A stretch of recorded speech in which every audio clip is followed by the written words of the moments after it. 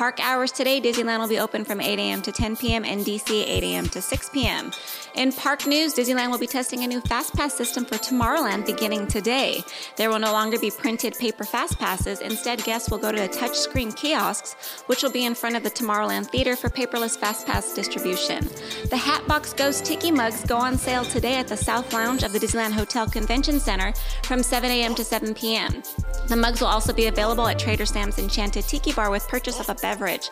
Also available today, the Hatbox Ghost Ornament and limited edition Hatbox Ghost Pin will be sold at Disney's Fantasia shop at the Disneyland Hotel. Beginning tomorrow, October 16th, 5 new food options are making their way to Galaxy's Edge. The options include a new chocolate popcorn, a plant-based Ronto Wrap, cinnamon sugar pork rinds, a new kids meal featuring bao bun, and a sampler plate featuring cured meats, artisan cheeses, pickled and preserved rations, and crackers. Thanks for listening.